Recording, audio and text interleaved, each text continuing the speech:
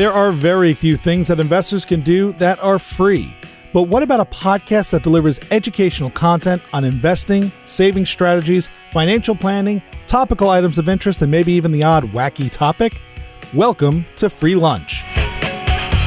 Hosted by Greg Kreminsky and Colin Andrews of the CM Group at CIBC Wood Gundy, Free Lunch will bring listeners the firm's vast knowledge and experience in dealing with uncertainty to help clients achieve their vision through a deep understanding of what is important to them that requires planning, money, and time.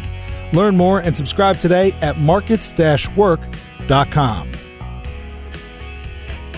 Welcome back to the Free Lunch with Greg Kreminsky and Colin Andrews. And Greg, last week's episode, we talked about market drawdowns, what to do or not to do, discussing the difference between a marathon and a sprint. And we both came to the conclusion that we would catch Usain Bolt at the 1 mile marker, but he would crush us in the first 100 meters. Speak for yourself. I don't think I'll be anywhere near him at the 1 mile marker either. Well, you could get on like a skateboard or something and try to keep up. But today we're carrying on with this theme a little bit about what to do and not to do. And we've got Penny Phillips joining us. And Penny is from New York City, where she's the founder of Thrivos Consulting. And Penny, I understand the mission statement of Thrivos is to support financial firms and advisors as they embrace change and discover new ways to thrive. Sounds pretty cool. Yes, it does. Yes, good to be here. Hi, guys. Hello. Now, Penny, you are in Queens, you just mentioned earlier before we started, and you're just mentioning the weather, and you're getting very Canadian-like weather today. Can you tell us a little bit about that? We got 2 feet of snow, and I mentioned to you, one of our former team members was in Calgary, so she would always hop on videos with us and tell us how it was snowing and she was freezing, and we were always nice and toasty here. Well, the tables have turned today, so we're under 2 feet of snow. Actually, my next door neighbor moved to New York about, when was Hurricane Sandy? Was that 7 years ago? Wow, it was about 7 years ago. So Hurricane Sandy hit on, I believe, on like a Sunday. My neighbor moved to New York on Saturday of that year. Oh my gosh. Welcome to New York. That's how we do it here in New York. We just welcome people with open arms. Go big. You go big. Yeah. So Penny, tell us a little bit about your story. Like, how did you end up where you are today? I'll make it a short story because I can talk for days and days. I started in the financial services industry at an asset management company. They were a subsidiary of an insurance company. So Mainstay Investments was a firm. And I started out in sales, selling mutual funds to financial advisors. And I quickly realized I hated doing that work, but I really enjoyed interacting with advisors. And I was far more interested in the way advisors built their businesses, the infrastructure and their teams, and the challenges that they faced just as business leaders rather than what they were selling or positioning to clients. And so, make a long story short, I transitioned into consulting and consulted in-house for a couple of firms here in the US. And then about 4 years ago, I decided to go out on my own and launch a consulting business, essentially doing the same work I had been doing for firms, but now for myself. And my thinking at the time, guys, was that a couple things. Number one, as an industry, and no offense to anyone listening, the consulting space is very much like the advisor space. It's predominantly middle-aged white male consultants speaking to middle-aged white male advisors.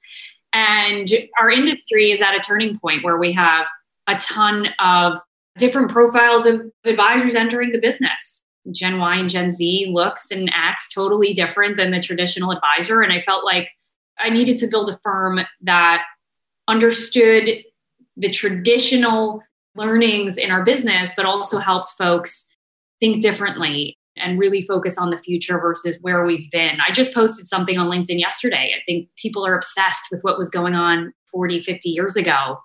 And my message is like, it's great to talk about what worked, but computers weren't even prevalent back then. So like, we have to talk about, we have to get in 2020 and beyond. And so that's why I wanted to build a firm. And we've had a great run the last 4 years. It's been a lot of fun.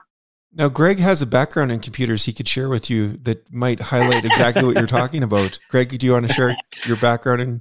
I'll tell you my background. I was coming out of high school, which was a long, long time ago, I took a little computer class. I thought this could be interesting. And so coming out of high school, my first year university, I was in an honors computer science program. So aging myself, I'll tell you, that was 1971.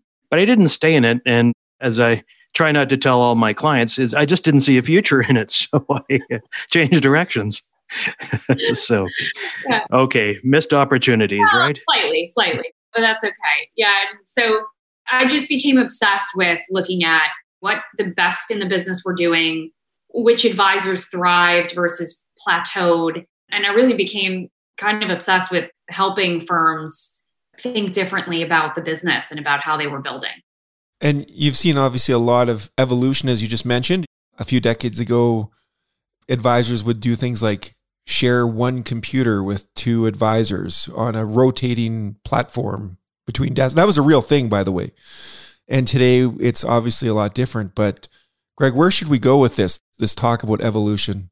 I started about 25 years ago in this business, Penny, and we did things a lot differently back then. It was really more about product and performance. Discount brokerages were just in their infancy, and so it was a captive market. If an investor wanted to trade stocks, they had to call an advisor or a broker, I guess, in those days. And it was all about trade execution and trying to come up with the best stock recommendations for your clients because you lived or died on the quality of your stock pick. And clearly a lot's changed since then. What do you think have been the major changes that have benefited investors the most in this evolution of the advice industry? Wow, that's interesting. So benefited, I usually get asked, what do you think has negatively impacted the advisor business model? So it's a slightly different question, but I think ultimately the answer is the same. The advent of technology and AI and information has made it easier for people in some ways to have access to advice and guidance. I mean, if you think about the financial services industry years ago, it was a certain type of person who had a certain amount of money to invest were the ones who worked with, a broker or financial professional.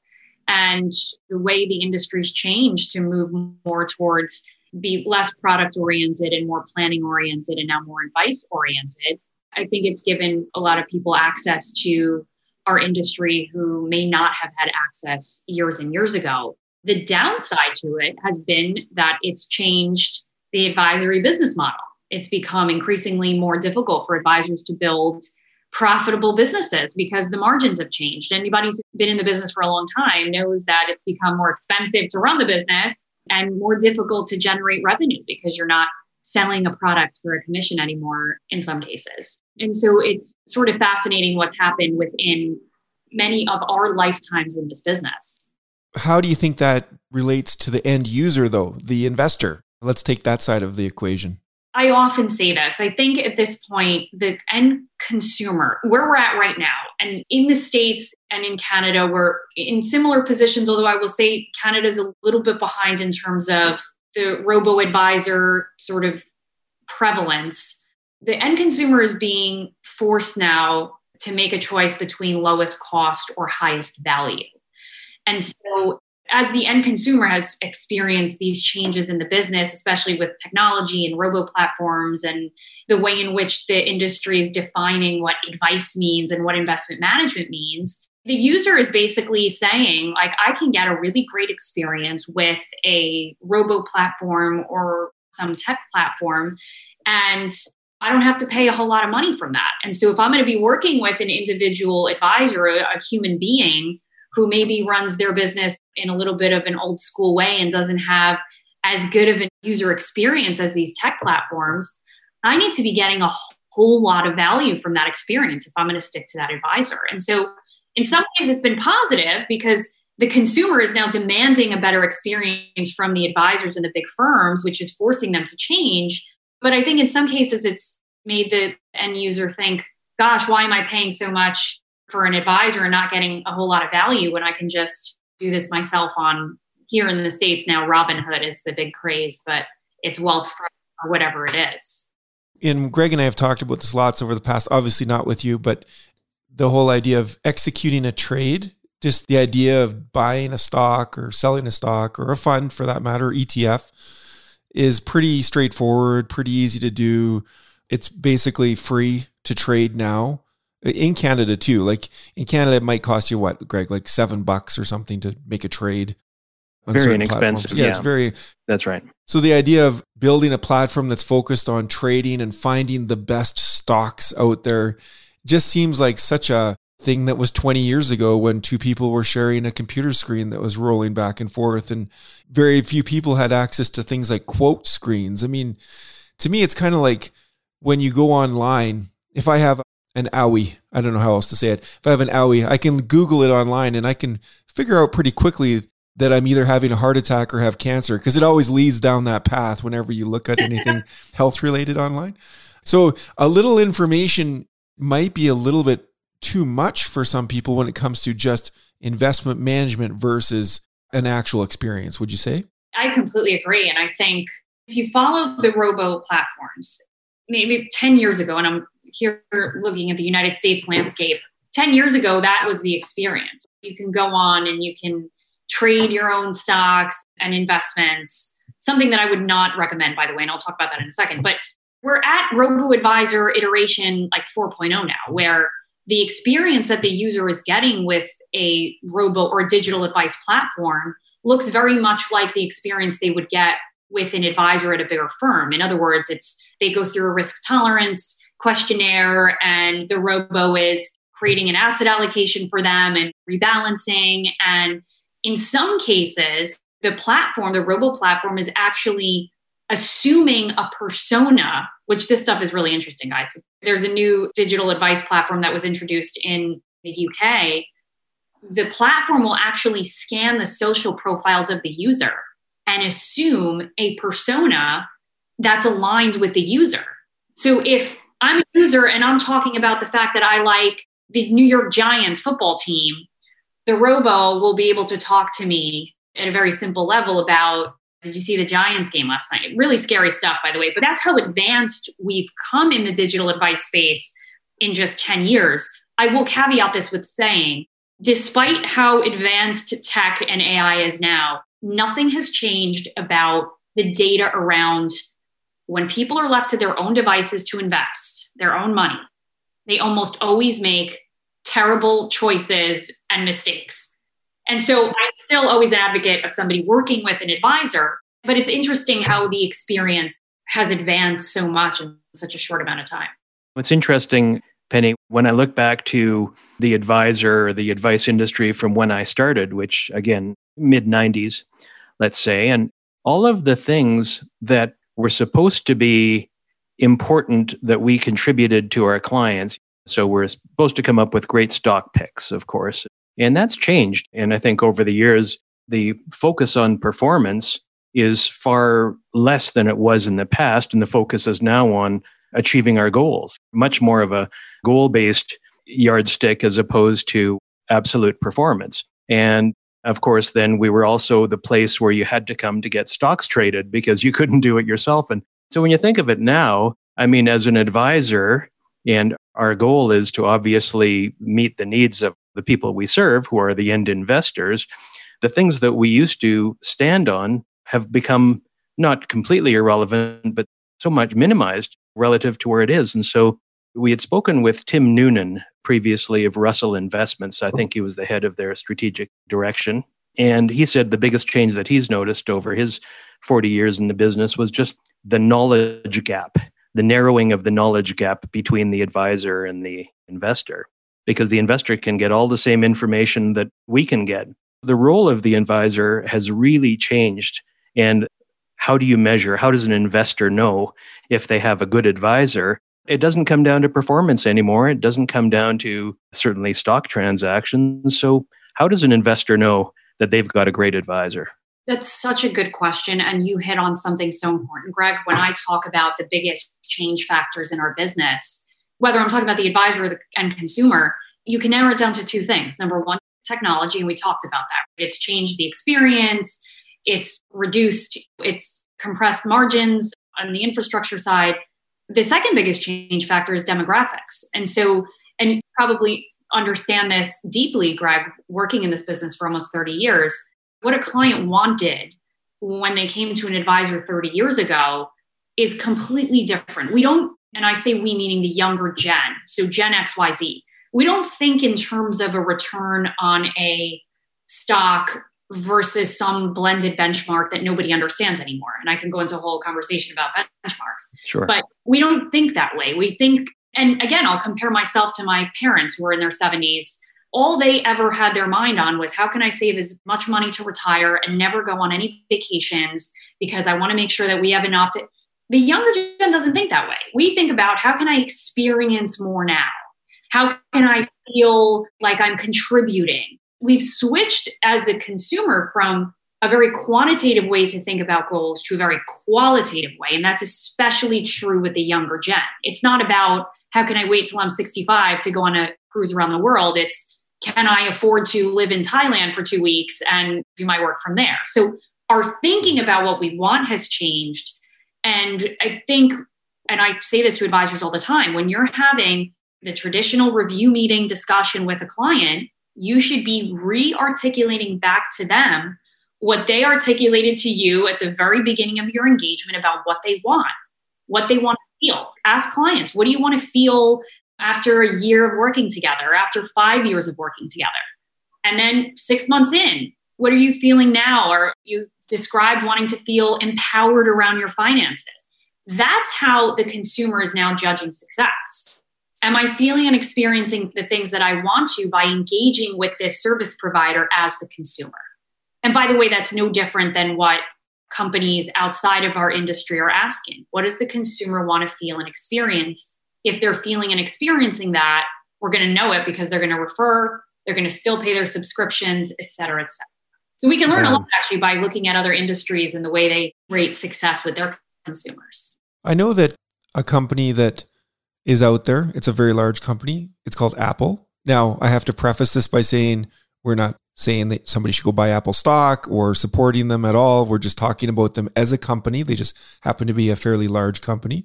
They have spent a lot of time on the client experience, even to the point where their packaging has to come out in a certain way. There has to be a certain feel when you open the box. Everything has to be tucked in a certain way. Like, I don't think the end user really appreciates how much effort they put into that to get that feel for them.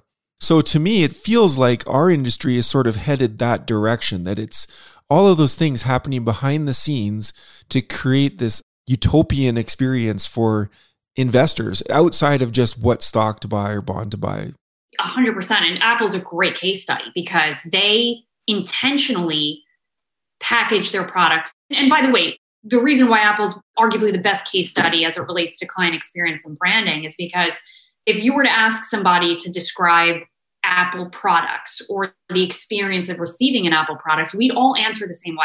Sleek, easy to use, easy to understand, intuitive, beautiful. We'd use the same words. They actually created the packaging the way they did so that people would go on YouTube. Somebody started this at Apple, like the experience of opening your Apple package is a social media viral thing. I don't know how to describe it. So people literally will go online and record themselves sort of unpackaging this Apple product. That's intentional.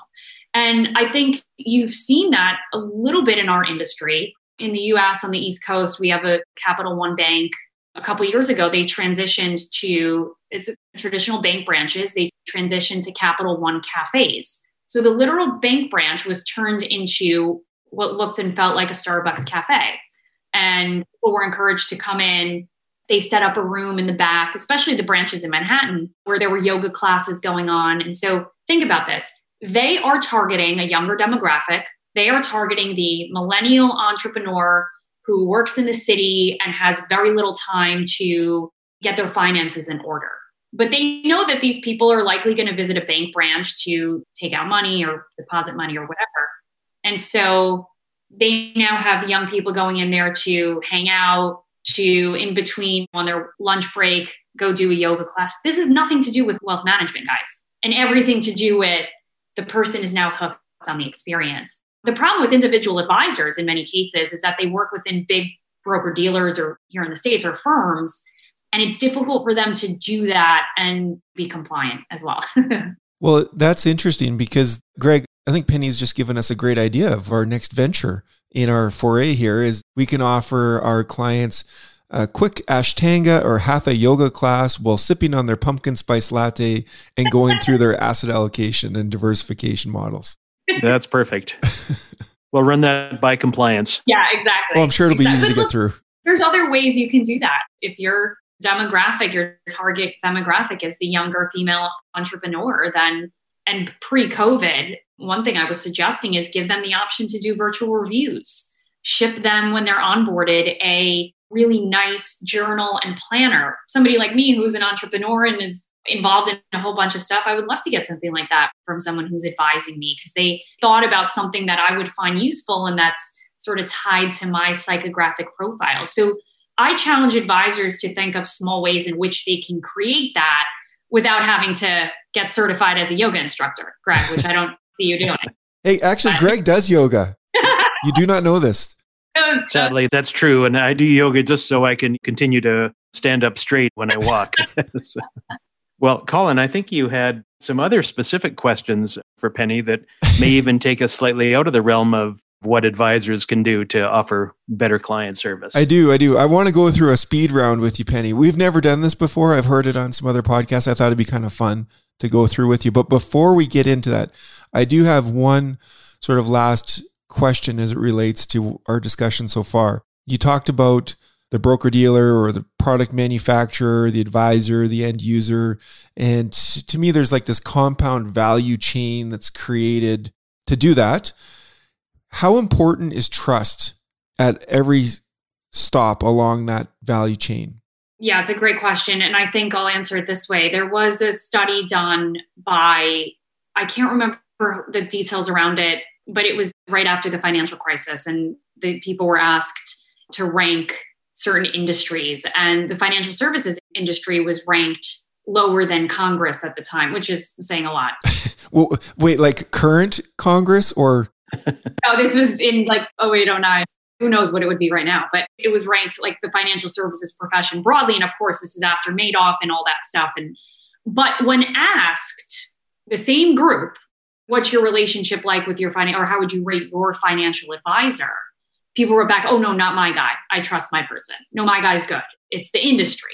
And so that taught me as a coach and consultant so much about, number one, the importance of trust and how, despite maybe being part of an industry that's changing and that people distrust broadly, the individual trust that you create, you as a human being with the human being at the other end of the conversation, how powerful that is. I just thought that was interesting. It's obviously critically important, but I think even if people don't trust the firm or the industry, they can still trust you. And that's what keeps them as a client for the individual advisor.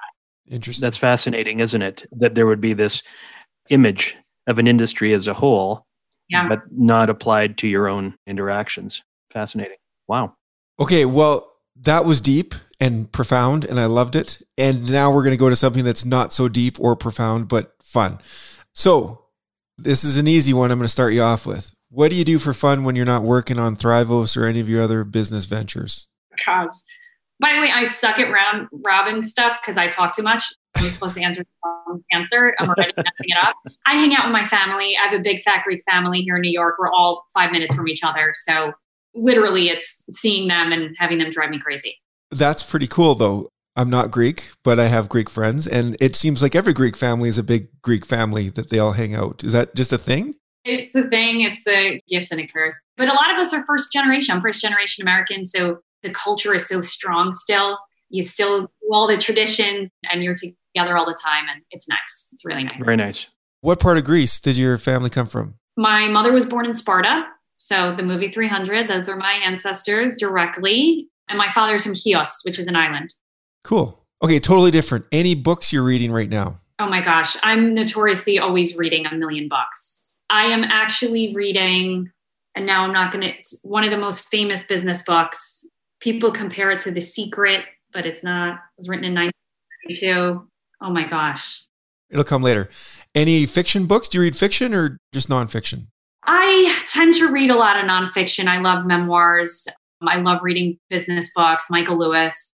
I'm always reading a whole lot of random stuff. And I will tell you guys, I'm notorious for reading a first and last chapter and then saying I read the book. And any shows that you're watching these days, Netflix or any of those? Oh my gosh. I've watched everything. We've been home for 9 months. I just watched The Queen's Gambit, which was really good. Amazing. And The Undoing. I don't know if anybody watched that. Very good. Greg, didn't you watch The Undoing? Weren't you talking about that one? The Undoing was an excellent show. Yeah, really well done. And as a New Yorker, I guess it just felt like home too. Yeah, the murder. No, I'm kidding. Yeah, it was good. Okay, now we're going to get Canadian content specific on you. Now, no pressure. It's just for fun. How do you spell Saskatchewan? Because Greg and I are both from Saskatchewan. Take a stab at it. A. Nope. SASQUE. Nope, stop there. QUA. No Q, it's a K. EWA. Close enough. That was a hard one. That's actually an unfair question to ask. However, on that note, do you wear a toque in winter? I have no clue what that is, but if it's a jacket, No. Do you wear a beanie in your winter? No. Okay. Do you know that thing that has a pom-pom at the top and it's like knitted? That's called a toque here in Canada. Do you drink pop? I actually do not, and we call it soda. You caught on. Good. Good. I'm just having fun with this because I have to, because my wife's American, by the way. My father-in-law is American. I went to school in the US for a little bit, so I like to have fun with these things. We were in Arizona last year, pre-COVID, of course. I went to Fry's grocery store, and I said to this guy in the aisle, "Hey, where's your craft dinner?" And he looked at me like I was crazy. Do you know what craft dinner is? Is that a TV dinner? It's Kraft macaroni and cheese. Oh. So we call it Kraft dinner or KD, but for whatever reason, that has only stayed in Canada. And I won't bug you with too many more of these, just a couple more. Do you ever wear a bunny hug? Jeez, what the heck is that? Oh, I love it. And you know what? I feel bad because all my Canadian clients are going to be so disappointed in me because I spent a tremendous amount of time in Canada. I have no clue what you're talking about. Don't feel bad about the bunny hug unless you're specifically from Saskatchewan from 1990 on. I didn't even know what it was. What is that? It's a hooded sweatshirt. And for whatever reason in Saskatchewan, it's just a hooded sweatshirt with the pocket at the front. It's called a bunny hug in Saskatchewan. And lastly, have you ever witnessed or been part of a sorry fight? This is a very Canadian thing. Sorry if it offends you that I'm asking this. Sorry, Greg? Oh, I'm sorry. It's entirely my fault. No, you go ahead. Sorry. I shouldn't have asked the question. Sorry about that. You're doing great. Sorry. I apologize. I think we're taking all of Penny's time here. My apologies. I'm a New Yorker. You think I've ever been involved in a sorry fight? I just no way. Well, you did great. I know those were unfair questions, but they were just for fun. By the way, the book Think and Grow Rich. Think and Grow Rich. Oh, yes. Think and Grow Rich. Yes. Awesome. I see. I knew it would come back. I just finished a book called The Downfall of Money. Have you ever read that one? I have not. No. I finished reading My Age of Anxiety, which is a book about like just being neurotic. And then I started Think and Grow Rich. So those have been my two books. Like extremes. Exactly. Yeah. You know a little bit more about me now, clearly. So. Well, that's good. Well, listen, Penny, thanks so much for spending your time with us today. Thank you. This was fun. It was a lot of fun, and we really appreciate you being on the show. And maybe someday we can have you back and we can quiz you with some other Saskatchewan terms. I'm going to quiz you with some Greek stuff. That's going to be our next. It's souvlaki, like baklava, all this stuff. That's what I'm going to do next time. Bring it on. Okay. Challenge accepted. Love what you guys are doing. Thank you so much for having me. That conversation, Greg, was a lot of fun. It was great to get some insight from Penny Phillips on the industry and on what a bunny hug was. Well, that's right. And as I mentioned, even I, having been from Saskatchewan, was never aware of what a bunny hug was. So I think we've all learned something today. Thank you very much. I didn't mean to beat her up too much on some of those questions. There was a couple more I wanted to ask. Things like ketchup potato chips, which is a very Canadian thing that doesn't translate to the US. And you will not find those in the States. That's correct. No, you cannot sit on your Chesterfield eating ketchup potato chips while your craft dinner is cooking in the States. None of that would relate. That's right. Well, thanks everybody for joining us today. Well, it was good. I just wanted to say that it's good to have another perspective. We've talked now to several people who are looking at our business from the standpoint of what can the advisor do to better address the needs of the investor. So it was great to have her, and I look forward to having more people in the industry that have that approach or that mindset. Exactly. And not so laser focused on, I don't know, dividend stocks, price earnings, multiples, and corporate earnings. Exactly. Okay, well, thanks for joining us. And next time we will get into, I know what we're doing next time. Next time we're talking about top stock tips or picks for the upcoming new year. It's that time of year, isn't it? The lists are coming out. All right. That's great. Till next time. Look forward to it next time. Thank you for listening to the Free Lunch Podcast hosted by the CM Group at CIBC Wood Gundy. To subscribe to this podcast to get more realistic insight on investing or to connect with one of our talented partners, please head on over to markets-work.com. We'll see you next time on the Free Lunch Podcast. The CIBC logo and CIBC Private Wealth Management are registered trademarks of CIBC. If you are currently a CIBC Wood Gundy client, please contact your investment advisor. CIBC Private Wealth Management consists of services provided by CIBC and certain of its subsidiaries, including CIBC Wood Gundy, a division of CIBC World Markets, Inc. CIBC Private Wealth Management is a registered trademark of CIBC used under license. Wood Gundy is a registered trademark of CIBC World Markets, Inc. Colin Andrews and Greg Kreminsky are investment advisors with CIBC Wood Gundy. This information, including any opinion, is based on various sources believed to be reliable, but its accuracy cannot be guaranteed and is subject to change. CIBC and CIBC World Markets, Inc., their affiliates, directors, officers, and employees may buy, sell, or hold a position in securities of a company mentioned herein, its affiliates or subsidiaries, and may also perform financial advisory services, investment banking or other services for, or have lending or other credit relationships with the same. CIBC World Markets, Inc. and its representatives will receive sales commissions and or a spread between bid and ask prices if you purchase, sell, or hold the securities referred to above. CIBC World Markets, Inc. 2020.